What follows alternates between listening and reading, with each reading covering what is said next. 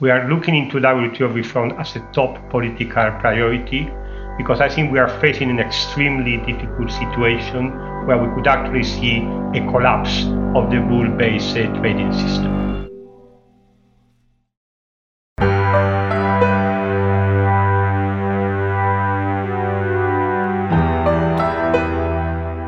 What impact does the pandemic have on the global trading system? What role will trade play in the global recovery and global economy of the future? After COVID-19, what steps are needed to make the trading system more sustainable and more inclusive? These are some of the questions tackled by the AIG Global Trade Series 2021, a series of podcasts brought to you by AIG in partnership with some of the world's leading centers of expertise on global trade. The series moderator is Rem Korteweg of the Klingendahl Institute. Hello and welcome to the AIG Global Trade Series 2021, a series of podcast conversations with leading thinkers on the future of international trade. My name is Rem Korteweg. I'm a senior research fellow at the Klingendahl Institute in the Netherlands, and today we're going to discuss the state of the World Trade Organization. Global trade rules. Will the WTO reform? Now, I'm joined today by three Olympians of international trade policy from Japan, the United States, and the European Union. From Tokyo, Tetsuya Watanabe, Vice President of Japan's Research Institute of Economy, Trade, and Industry, RIETI, joins us. Most recently, Tetsuya-san was the Director General for Trade Policy at Japan's Ministry of Economy, Trade, and Industry, commonly referred to as METI. And before that, he was the Director General at the Multilateral Trade System Department. He knows the WTO inside out. And from Washington, we're joined by Jennifer Hillman. Professor Hillman is a Senior Fellow for Trade and International Political Economy at the Council on Foreign Relations. And of course, previously, she was one of the 7 members from around the world serving on the World Trade Organization's appellate body. And finally, from Brussels, I'm joined by Ignacio Garcia Bercero, who works at the European Commission's DG Trade and currently oversees activities related to multilateral affairs, strategy, analysis, and evaluation, which includes the WTO and the G7. He is also one of the main thinkers behind the EU's new trade strategy. Now, today we want to focus on 3 elements related to WTO reform. First of all, how to plug the gaps in WTO trade rules. Secondly, how to reform the dispute settlement body. And thirdly, how to get all members of the WTO on board with a reform package. Now, trilateral cooperation between Japan, the United States, and the European Union has been instrumental in getting global discussions going about WTO reform. Today, we have a new Director General at the WTO, a new US administration, as well as a new EU trade strategy.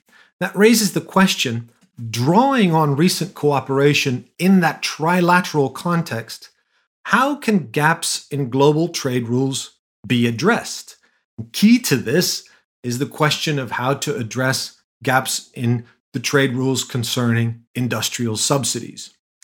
Now, Ignacio, first of all, over to you. What is the problem that needs to be solved regarding industrial subsidies?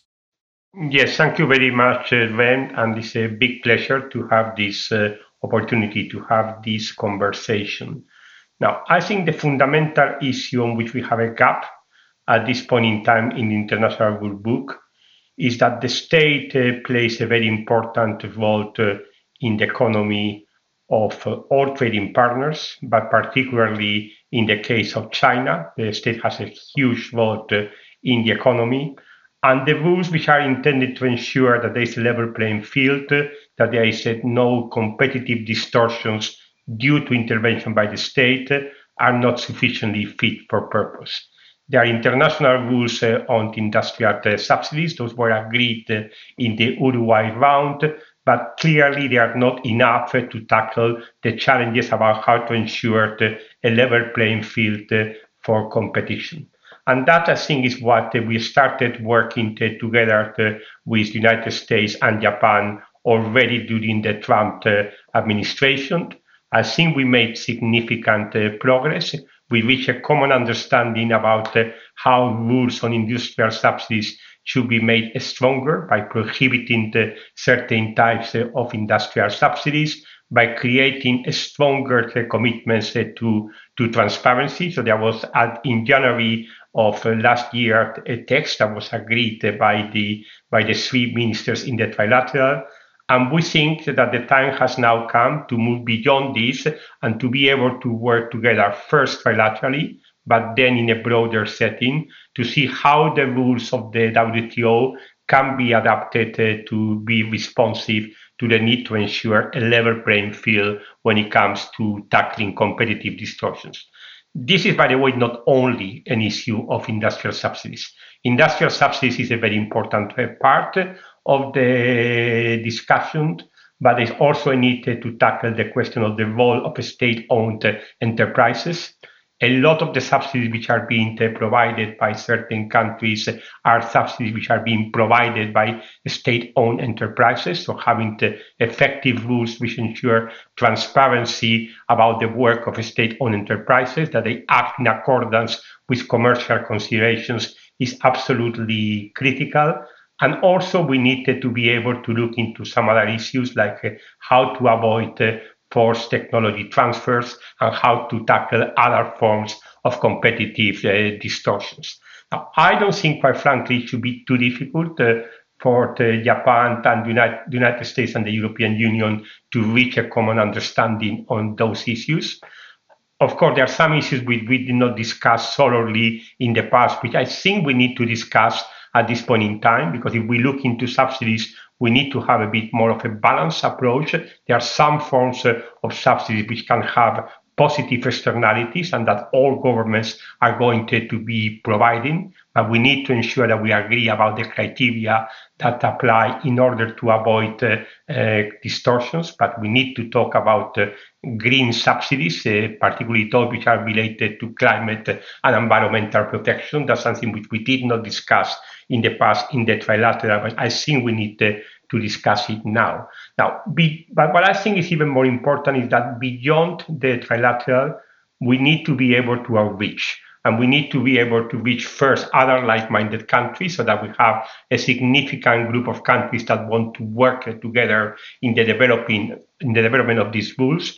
We should do this within the WTO framework as an open plurilateral, and it should be very, very clear that we would reach China and other major emerging economies to also be ready to engage in these discussions. So this is basically what we would be very much suggesting needs to be done now. We hope that we will be able to engage with the new U.S. administration, with Japan, to come forward in the not too distant future with some common ideas about how these rules that deal with the role of the state in the economy can be modernized. Because after all, this is one of the big sources of tension in the trading system. And if you don't have better rules to tackle that, inevitably this is actually going to result in a growth and proliferation of trade conflicts. So I think I would leave it there, but I'll be very happy to further discuss.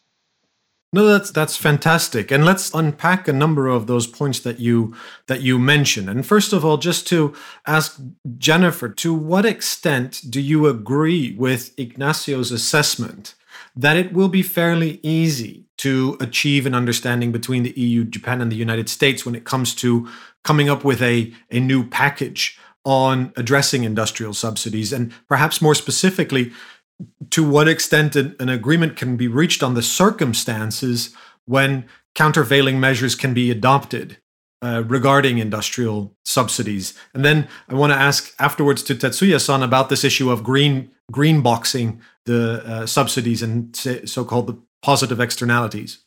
Well, thank you very much. And again, it's an honor for me too to join this distinguished panel. I'll say first, as a starter, I totally agree with Ignacio and with the premise of your question. If I had to say the one sort of failure of the WTO rules, it has been to discipline subsidies. And it's clear that an awful lot of the difficulties we're seeing right now, particularly coming out of China, is because of the tremendous amount of overproduction and overcapacity that has been created on the backs of industrial subsidies. So there's no doubt that this is a critical issue to get the WTO back on track, is solving this problem of what to do about industrial subsidies. And I think the work of the trilateral cooperative effort between the United States, the EU, and Japan, to me, has done a very good job on two of the three serious problems with subsidies. And when I say that, for me, the problem is first a definitional one, that it has been in the past too hard to figure out how to define a subsidy. Again, the rules are very clear. It's a financial contribution by a government or public body that confers a benefit. I mean, so those words and that text is very clear. But when you get down to it, what is a public body? How do you show whether or not it's really, if you will, the government that's provided it? How do you really show whether there's been a benefit? Again, if the economy is one that's completely run by or prices are all manipulated by the state. So the basic definitional issue, I think the trilateral cooperative process has done a very good job. The second big problem that we've had in the past is on evidence. It's just been too hard, particularly in economies that are not transparent, to get your arms around the evidence itself. And again, I think the trilateral effort has done a lot to try to think about when can you have a rebuttable presumption, when can you shift, if you will, the burden of proof to demonstrate that subsidy to the grantor of the subsidy rather than putting it all on the country that's doing the complaining. So on those two issues, I think the answer is yes. Can you get an agreement and can you get it fairly readily? The problem for me is the third major failing, which is the remedy itself. Is the remedy effective? And when you say effective at what?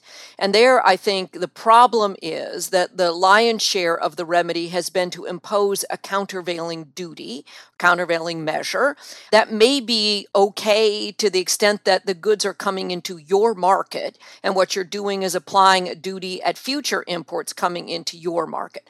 The problem is that countervailing duty then just pushes those subsidized goods out into everybody else's market, and they haven't really gotten at the fundamental problem, which is the creation of so much excess capacity, so much overproduction. They haven't really created a deterrence to the granting of the subsidy in the first place.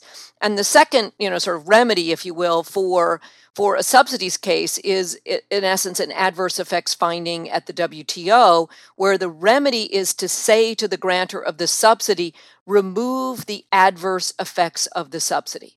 But again, we have to remember that in the WTO, remedies are prospective. So the question becomes, what does it mean to prospectively remove the adverse effects of the subsidy?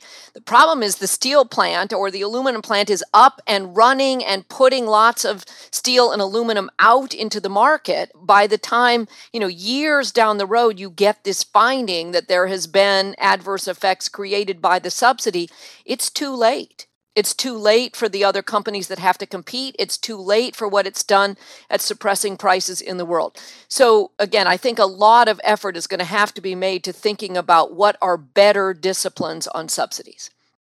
And then the one other really significant point that I would say is, my concern is that we have now actually gotten to the place where the dispute between China and, if you will, the rest of the world has grown much, much more substantial, because you now have China refusing to join a consensus that an underlying principle of the World Trade Organization is based on market economics, where China is now saying they do not agree with that. And yet, again, if you look at what did China promise when it joined the WTO, I'm going to read you just one sentence out of one, definitive commitment by China. This is a legally binding commitment in paragraph 46 of its Working Party report, but is legally binding language.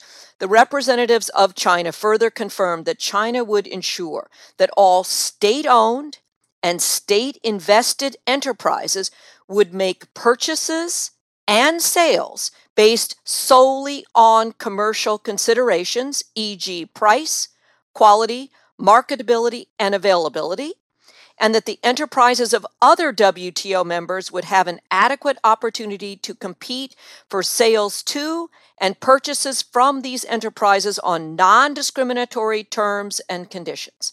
That's a legally binding commitment on China, and I think everybody would suggest that what we've seen over the last number of years is a failure of China to live up to that commitment. And now what you're seeing is effectively a denial by China that this notion of commercial considerations, sort of market-based, again, price, quality, market availability, is even something that is embedded within the WTO, notwithstanding this binding commitment. So I definitely think this notion of how do we skin this cat on industrial subsidies is, a central part of what we've got to do moving forward. Is the solution then different remedies, or is the solution a better dispute settlement mechanism, or what's the solution in your view, Jennifer?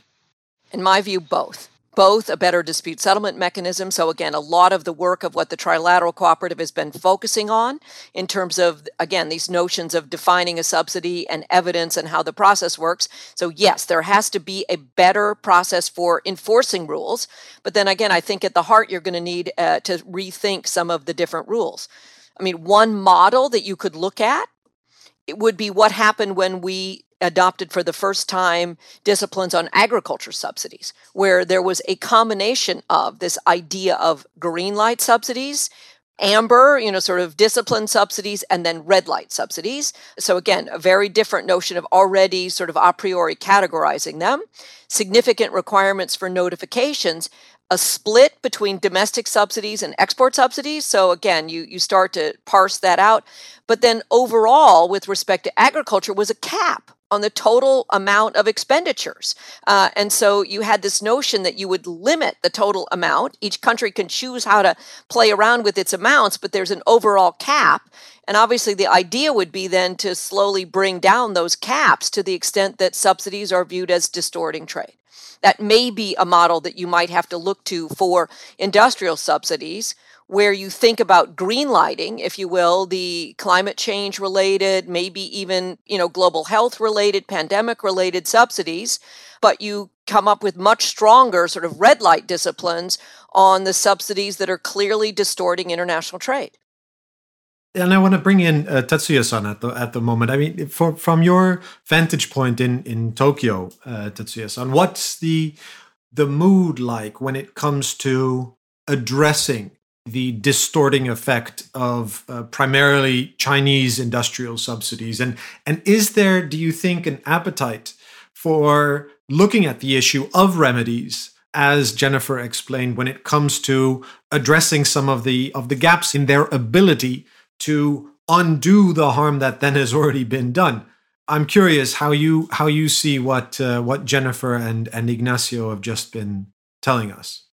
Thank you very much. First of all, I'm very honored to join this distinguished panel. And on the industrial subsidy, Ignacio and Jennifer touched upon the basic point that we started off this discussion on the trilateral process. The fundamental issue is how to ensure a level playing field in the multilateral trading system, and also to what extent government can intervene in the economy.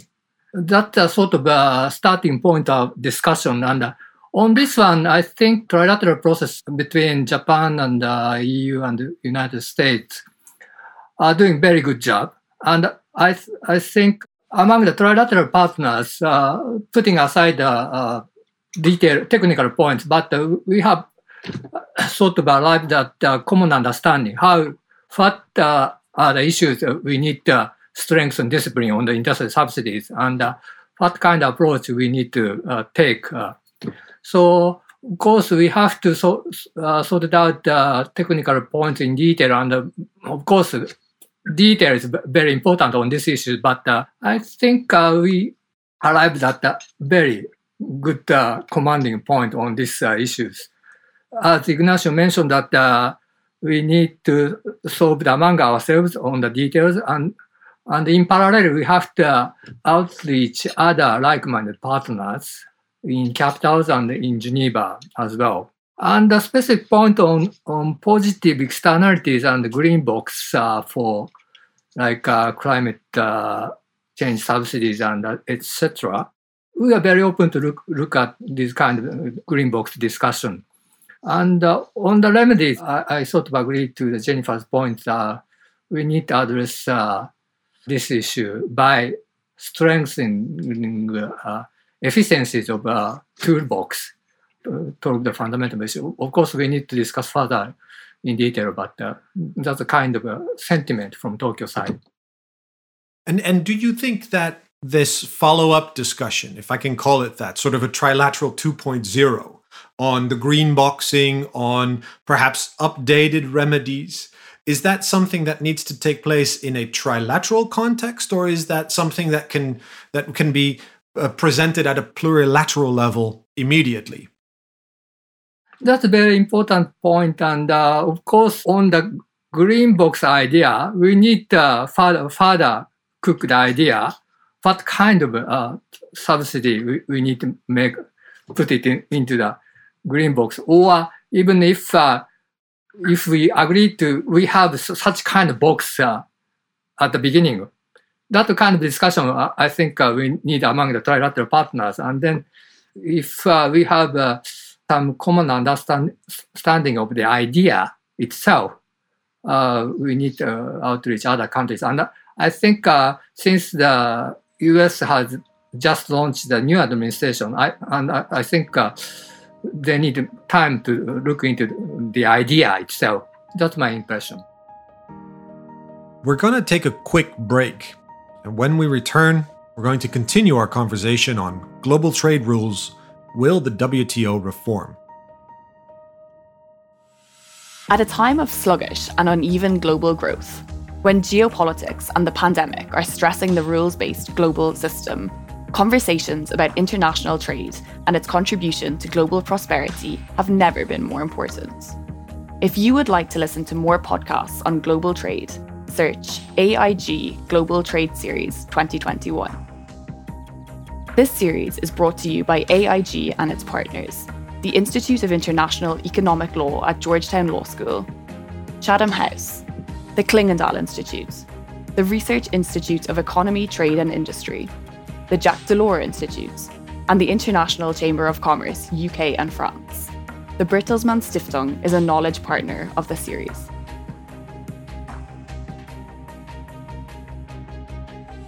We're back from our break, and I'm joined by Tetsuya Watanabe, Ignacio Garcia Bracero, and Jennifer Hillman for our conversation on global trade rules. Will the WTO reform?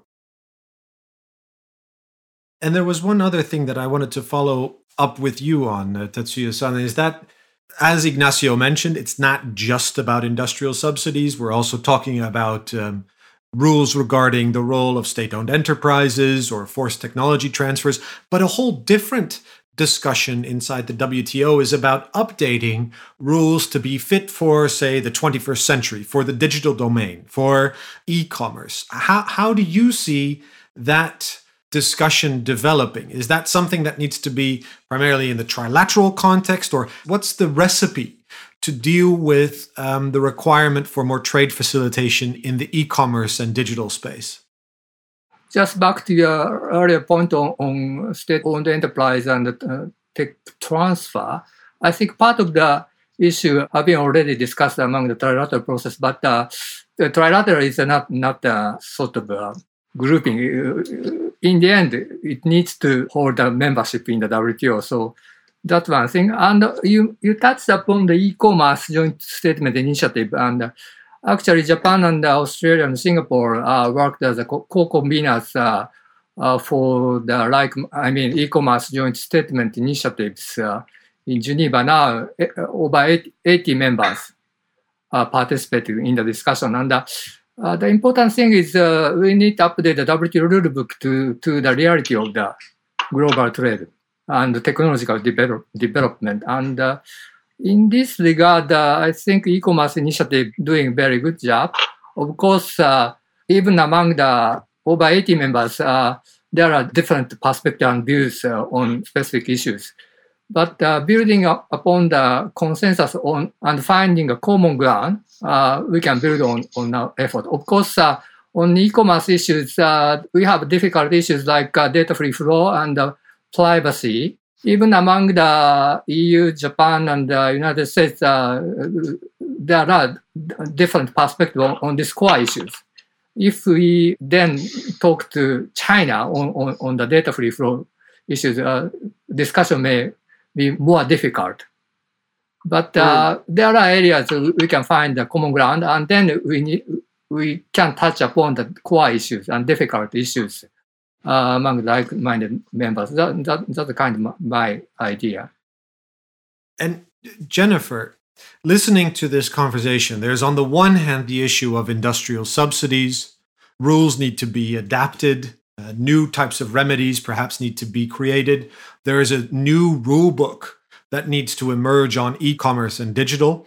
You already mentioned it in your earlier statement that this also requires a functioning dispute settlement body in order to govern this.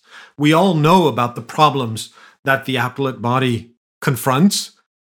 Do you see momentum in Washington to move towards trying to find a solution on the appellate body, how should we call it, the stasis that it currently finds itself in? Well, let me just start by saying I don't in any way speak for the Biden administration. And unfortunately, I think the answer is we don't know yet. I will say a couple of things that we do know, which is that the incoming Biden administration has done, sort of continued what had happened in the Trump administration, which was to file appeals, as they call it, into the void. In other words, if you think about it, when the WTO dispute settlement body sort of came crashing down in the sense that the appellate body was blocked in December of 2019. At that time, I would say there was a lot of hope that, again, very successful, capable Ambassador David Walker from New Zealand was appointed to try to come up with a solution to the appellate body crisis. So you had this ongoing effort. You had this general perception of, oh no, people won't go over this major gulf of actually, appealing cases, quote, into the void, meaning there was no existing appellate body to hear the case. So filing an appeal effectively meant blocking the adoption of the panel report, because under the WTO rules, as long as an appeal is pending, you can't do anything with the case. You can't insist on implementing it. You can't, in essence, push another country to respond while an appeal is pending. And obviously, if there's no appellate body, the appeal just pends forever. So there was this sense of, oh, countries won't do that. I mean, that's too dramatic. That's too much of a push.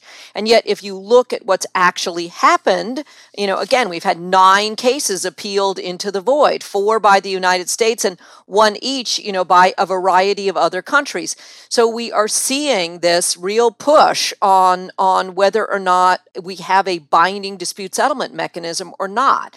And the answer is increasingly not. Again, if countries don't want to comply, all you need to do is file a notice of appeal. So again, I'm worried about it. And on the other hand, you've seen, again, the growth of this idea of a multi-party interim arbitration arrangement. In other words, to use arbitration and the provisions that are already there in the dispute settlement system in Article 25 to move ahead with an alternative way of doing appeals. There's been a lot of sort of meat on the bones, if you will, of this MPIA process. But again, the United States remains outside of that process. Other major countries remain outside of that process. It remains to be seen. It also remains to be seen whether or not fixing the WTO dispute settlement system can be done sort of separate and apart from other fixes, if you will, within the problems of the dispute settlement system. And here, again, I read some sort of, on the one hand, good news and bad news from the European Union's issuance of its new trade policy review with its annex that really talks about reforming of the WTO, because the EU has now clearly stated, and I do think it's important for, sort of Americans to hear this message, that the concerns that the United States raised about the appellate body are valid concerns. because for a long time, the argument was that this was just the United States raising these concerns. Whether anybody shared them or not was unclear, and the United States being very frustrated that it wasn't able to get anywhere because countries weren't taking seriously the United States' complaints. No doubt about it. Countries are now taking very seriously the U.S. concerns, and I think an important message coming out of the EU that many of these concerns are valid, which I think at least suggests that there may be ways to fix these concerns. The question now becomes whether you can fix the dispute settlement system as a one-off, or whether the fix of the WTO dispute settlement system has to be accompanied by fixes in the other areas, in the ability to negotiate, in the role of the Secretariat, in transparency and notifications, and in these subsidy issues, whether it has to be part of one sort of bigger package, which obviously is harder. Well, let's ask the EU. Let's ask Ignacio whether a consensus can be reached, whether the annex to the EU's trade policy review, whether that is sufficient ground for achieving a US-EU understanding on reform of the appellate body. And then in the next segment, let's talk a little bit about the politics of how to get there inside a multinational international organization of 163 members. But Ignacio, on Jennifer's challenge, what are the red lines that the EU has? And is what you've been hearing from Washington ground for finding a consensus? Yes, thank you, Ren. But if you allow me, I would also want to step back for a second and to make a comment on some of the other important issues that have been raised by Suya-san and by Jennifer. Now, I don't think that we are looking into WTO reform as something that we want to do simply because we love the WTO as an institution. We are looking into WTO reform as a top political priority, because I think we are facing an extremely difficult situation where we could actually see a collapse of the rule-based trading system. And we need to be able to work together with the United States, to work together with Japan and others to prevent this from happening. Now, in order to have a system which is stable, you need to have rules which are modernized, which respond to the current challenges of the global economy. And that's basically what we have been talking about subsidies, e-commerce. You need to be able to have also a proper way of deliberating about the big challenges that we are all facing together, like climate change. You need to be able to have a forum for deliberation on the challenges relating to sustainable development. But there's no point of actually having the rules if you don't have a mechanism to enforce them. And a situation in which we would continue to have for 2, 3, 4 years a non-functioning dispute settlement system, which is what we currently actually have, it is a situation that would result in a total collapse of the global trading system. And that's why we think it's extremely important to find also a way forward to solve the issues relating to WTO dispute settlement. I think Jennifer has quite rightly pointed out that we very deliberately wanted to give a signal to the United States that we accepted the validity of many of the criticisms that they have been making about the jurisprudential approach of the appellate body, that we were ready to enter into a discussion with an open mind to try to find a way forward to restore a functioning dispute settlement system. And that, quite frankly, there are only 2 fundamental principles that for us always need to be there, because in the absence of those principles, it's very difficult to see how you can have a properly functioning dispute settlement system which is legitimate. So that's why we always make clear we should not move away from the negative consensus rule. You need to have a system that prevents the possibility of it being blocked by one or several parties. So the negative consensus rules continues to be fundamental. And for legitimacy purposes, for consistency purposes, you need to have an independent appellate body. provided that we can't have a common understanding on those 2 points, I think, in my view, everything is really up to discussion. We certainly quite ready to enter into a deliberation with the United States and with others to try to find a way forward to arrive at a system which is functioning better than it did over the last 25 years. Although I would say we think that the system in overall terms performed quite well, although there are clearly things that need to be improved. Now, what those elements are, I don't think it's necessary here that these are issues to be laid out, but we certainly think it's also going to be important to be sufficiently focused. I think it will be important to have a clear understanding from the United States about what are the issues that they think they need to be corrected, and that then we identified a very focused work program to try to find a resolution on those within a relatively manageable time frame. Now, we know this is not going to be solved between now and NC12. I think we are realistic. We think that the realistic objective should be by NC12 to have enough clarity about what the United States thinks needs to be fixed in terms of the dispute settlement system, to identify on that basis a sufficiently focused work program that allows a resolution of these issues, that makes it possible to have a functioning appellate body no later than MC13. I would see that has been a realistic time frame. And of course, we are very, very much hoping that it will be possible to engage with the current administration in a manner which unfortunately was not really possible with the previous one, not for lack of trying. I mean, I can assure Jennifer that there were quite a few attempts to open up a discussion to try to find a way forward with the previous administration, but that was not really possible. And as I said, we are quite ready to enter into that discussion.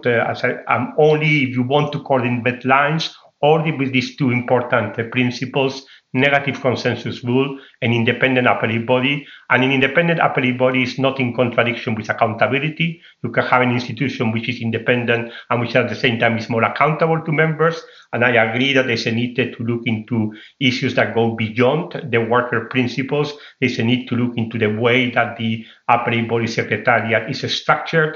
There's a need to look into different ideas, and perhaps not only to look into the functioning of the appellate body, to also look into some issues relating, for instance, to panel procedures, because there have been a lot of criticisms about the appellate body going beyond the 90 days. We all know how important timeliness is going to be for the reform of dispute settlement, but if you actually look at what has been happening at the panel phase, you will see that the gap in terms of length of panel procedures is much, much more serious than the one in the appellate body. So I think you should be looking into a discrete and well-identified set of issues. And then, of course, you will need to find an agreement among all WTO members on this. But I think that if the United States and the European Union and Japan can reach a common understanding about the way forward, it should not be so difficult to find a multilateral solution.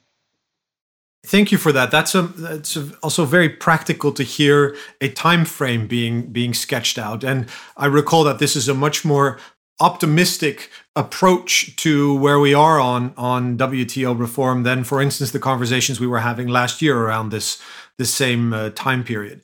It raises a question, however, which is sort of the last segment, which is how do you actually get these reform plans through the WTO? And I want to touch also upon Jennifer's point, whether these reform initiatives should be taken in isolation as one-off tweaks to the system, whether it's industrial subsidies or trade facilitation on e-commerce or the appellate body, or whether they are all part of one big package.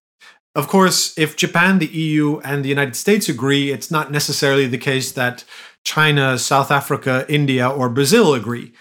So how do you get those countries on board with this reform strategy, realizing that if it's presented as a package, they might have a number of requests from their side as well? I want to ask Tetsuya-san first, how do you engineer the politics inside the WTO to get this reform agenda moving? Thank you, Lem. Before touching upon that, I just would like to touch upon the apparent body issues. And Jennifer gave us a very important message, and Ambassador Walker prepared a good ground where we can start discussion again. And she also mentioned that, look, other countries like EU and Japan share the concerns United States based. And she is speaking to the audience in Washington. That's the message I got. And I think we have sort of a common ground to start discussion again. And that was very encouraging message. And on the timeline, I sort of agree with what Ignacio mentioned. On the politics of WTO reform, I think we need to deliver concrete results like industrial subsidies and e-commerce. And also, we need to build back the apparent body system to the WTO. WTO reform is a very sort of a long-term objective. It's a fundamental system of the global trading world. So, of course, we need to deliver concrete things in a timely manner, but at the same time, we have to think a long term. What is the WTO for? In the time where different economic system exist in the global trading scene, and also we need to address common global agenda like climate change issues. But we can't have a quick answer for these fundamental questions. But I think this is a good period where we can go back to the basics. What is the WTO for? And what are the purpose, conflicts of the different economic systems? So on these basic issues, we need to discuss in Capital and also in Geneva. I don't deny the importance of a quick delivery on industrial subsidy and e-commerce, but we need to have a long-term view on the WTO. That's my message.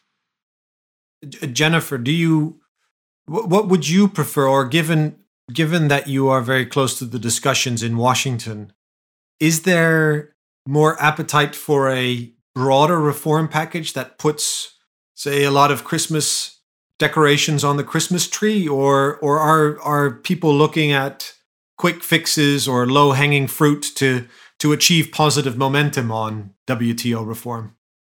Again, I think you don't know the answer to that. There's no question that the United States has put on the table other issues that I think are not going to go away. I mean, one of them is this issue of how do you define a developing country for purposes of getting, if you will, special privileges or out from under certain obligations, where, again, I assume there's going to continue to be a press to come up with some definitions, because there is a lot of sort of both concern and I think support for the notion that it somehow seems unacceptable that, countries like South Korea and Singapore and China and others that are major trading partners nonetheless are declaring themselves for purposes of the WTO in certain instances to be developing countries. Now, we've seen movement on that. We've seen countries step forward and say, I'm going to walk away from that, but that remains, I think, a concern. You've seen other U.S. proposals on the table about the importance of notifications and being done on a timely basis, and then that's really a central part of what the WTO does,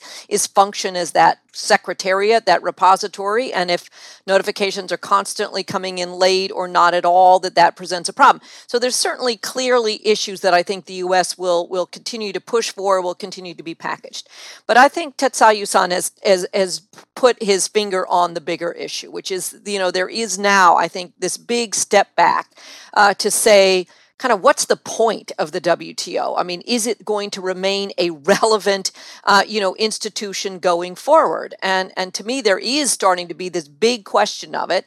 And the big question is driven by a lot of the things that we've already talked about. If the WTO cannot do a sufficient job of disciplining China and subsidies and what is happening in China, kind of what's the point of being in the WTO? If the WTO cannot, and you can fill in the blank. So there is a huge push to say if the WTO is going to remain relevant, it is going to have to address industrial subsidies. It is going to have to address e-commerce. It is going to have to do a lot of the things that we've talked about.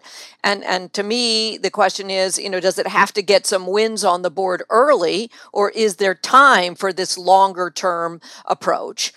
The other sort of clearly moving freight train coming at us is all of the energy and the time and the resources that are going into regional trade agreements. And there's just no question that a whole lot of the things that drove globalization writ large and the far-flung supply chains are starting to change. I mean, you've seen the impact of COVID start to have everybody rethink whether they really want as far-flung a supply chains as they have, and a real push to come back to more regional, again, sort of a real shift. I mean, part of it is driven by technology.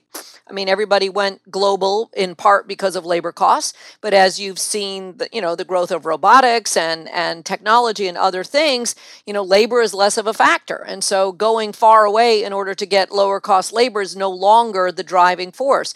So you are starting to see the sort of unwinding of some of globalization, if you will, into much more regional. And you're clearly seeing a breakdown into, sort of a European market, a North American market, and an Asian market with much more trade sort of intra-regional than you would have seen even 5 years ago. And so the question is then, what is the purpose of the WTO if everybody is largely trading regional? And if I think about it and I step back from it, the sort of raison d'etre of the WTO, certainly from 1947, the GATT days on into the Uruguay round, was fundamentally to be a forum for trade liberalization, and at core to enforce rules around discrimination. You could not discriminate on the basis of nationality. You could not discriminate as between imported goods and domestically produced goods. And the big, to me, as existential question for the WTO is that the raison d'etre going forward? Or should there be, and I think this is very much reflected in some of the work that Ignacio and the European Commission are doing, do we need to see the WTO pivot to becoming, its raison d'etre is sustainable development, if you think broadly about the concept of sustainable development, such that sustainable development includes concerns about the environment, but it also includes concerns about labor. It concerns, largely the ability for trade to bring a greater sense of equality as opposed to exacerbating the gap between the haves and the have-nots, which we've seen. So to me, we are looking at this bigger long-term question that Tetsuya-san started out at, of kind of what's the raison d'etre of the WTO, what should be its purpose. But again, we're struggling with the how do we get there if in the interim period the perception is that the WTO is no longer relevant. I mean, if it's no longer capable of enforcing even its existing rules, how relevant does it remain? And so I do think it's a very important sequencing question of how do we get some wins on the board? How do we get some victories at the WTO that show the world that it remains a relevant, efficient, effective organization in order to have enough time to engage in these bigger, longer-term analyses of where the WTO is and ought to be headed. Ignacio, and final word for you. Is that the approach moving forward? This two-step, if I can paraphrase Jennifer, on the one hand, trying to get quick wins on the board, perhaps settling for something less than the ambitious changes that we've been talking about just now, but in a way to create breathing space to rejig the narrative about the World Trade Organization to be more focused on sustainable trade practices. Is that the way to get countries like China and South Africa and Brazil on board? Is that the way to avoid plurilateral negotiations taking place outside of a WTO context? How do you see that? I think we need to combine the boldness with realism. Now, before coming into what I think is the right approach to get an outcome on WTO reform, let me make a few comments on the politics. Now, first on the United States. I think the United States needs to make a political decision about how much it is going to be investing over the next 3 to 4 years in the WTO in terms of its trade policy. I think if the United States is ready to invest, I'm sure that it would be perfectly possible for the United States to play a leading role in having a coalition of countries that want to see meaningful WTO reform. And that's going to put a lot of political pressure on those countries who might be resisting this reform. But I think this will require a clear political decision by the United States to engage and to give priority to this process of reform of the WTO. And that's going to be something which I think the United States will need to decide over the next few months. I think the signals from the European Union, the signals from Japan, and from many countries that we would want to work together with the United States to move forward a reformed agenda. And I think with the new Director General in the WTO, if we have a good coalition of reform-minded countries, we really have a possibility to get things to change. China would need to take also some hard decisions. I think that one of the clearest decisions is that China should not pretend in any negotiation that it should claim a special and differential treatment. It's simply not conceivable that a country of the dimension and the significance of China can play by any different rules that don't apply to the United States and to the European Union and Japan. We have an immediate testing ground from that, which are the negotiations on fisheries subsidies, where we would very much expect China not to claim any special and differential treatment. And we have other negotiations going on, like domestic regulation on services. Again, there is a good opportunity for China to demonstrate that it is not claiming a special and differential treatment. And China would need to understand that the status quo is not an option, that for the WTO system to function properly, they are going to have to accept stronger disciplines in the way that the state intervenes in the economy. And that's the fundamental political choice for China to make. The stronger the coalition for reform, the more difficult it's going to be for China to avoid those choices. And to a certain extent, although the situation is different, this also applies to India and South Africa. India and South Africa would need to understand that they cannot actually just be preventing countries from moving ahead when countries wanted to move ahead. So their position on plurilateral agreements is, quite frankly, non-sustainable, and that's something that will have to change. So that is on the overall politics of WTO reform, and a lot is going to depend also on how the United States is going to be positioning itself over the next few months. Now, what it is that you need to do in order to make the WTO relevant again, I think basically you need, I'm simplifying, but I love to simplify. Basically, you need to do three things.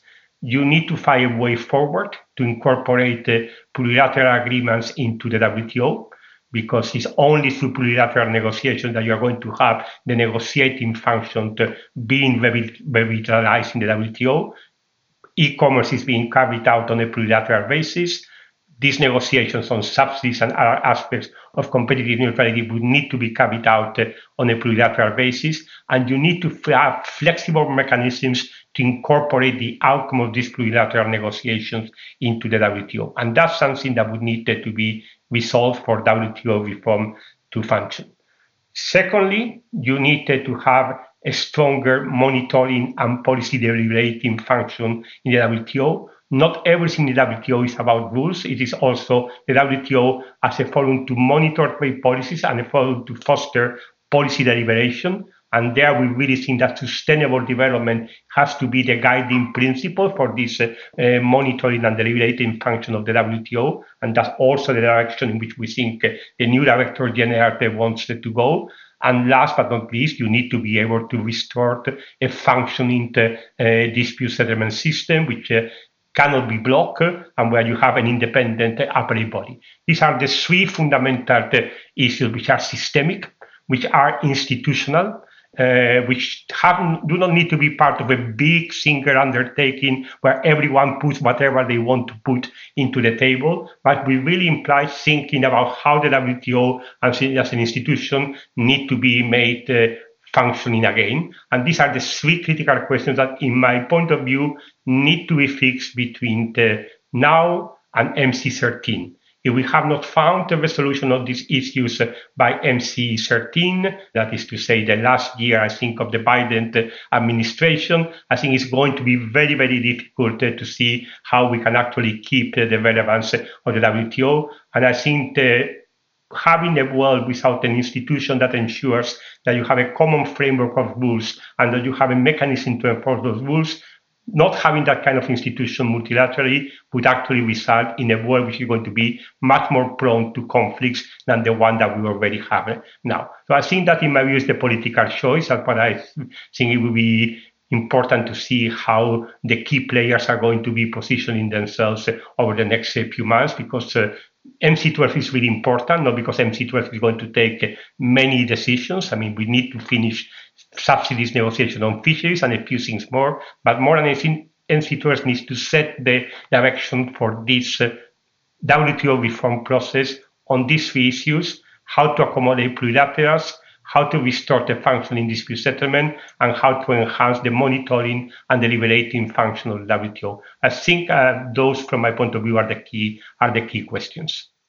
Thank you very much for that. Also for invoking a sense of urgency about what's at stake. And all three of you in your own way have addressed that sense of urgency to ensure the WTO is a relevant international organization. Unfortunately, we've run out of time now. So what I want to do is to thank all three of you very much for your participation in this conversation that, unfortunately, as always, was much too short. There is much more we can talk about. We touched on a lot of issues. I take away from this conversation this notion of there is momentum behind WTO reform. It is, in some respects, existential about ensuring that the organization remains relevant in the 21st century, as well as a very clear time frame and an agenda how to ensure that relevance. Once again, a big thank you to Jennifer Hillman, Tetsuya Watanabe, and Ignacio Garcia Bracero for joining me on this conversation for the AIG Global Trade Series 2021. To stay up to date on our next AIG Global Trade Series podcasts, please take a look at our microsite. The AIG Global Trade Series 2021 is an international partnership between AIG, the Georgetown Law Institute of International Economic Law, Chatham House, the Klingendal Institute, the Research Institute of Economy, Trade and Industry, the Jacques Delors Institute, and the International Chamber of Commerce UK and France. The Bertelsmann Stiftung is a knowledge partner of the series. To access articles and opinion pieces from partners in the Global Trade Series, and to listen to more podcasts on global trade, search AIG Global Trade Series 2021 or follow the AIG Global Trade Series wherever you get your podcasts.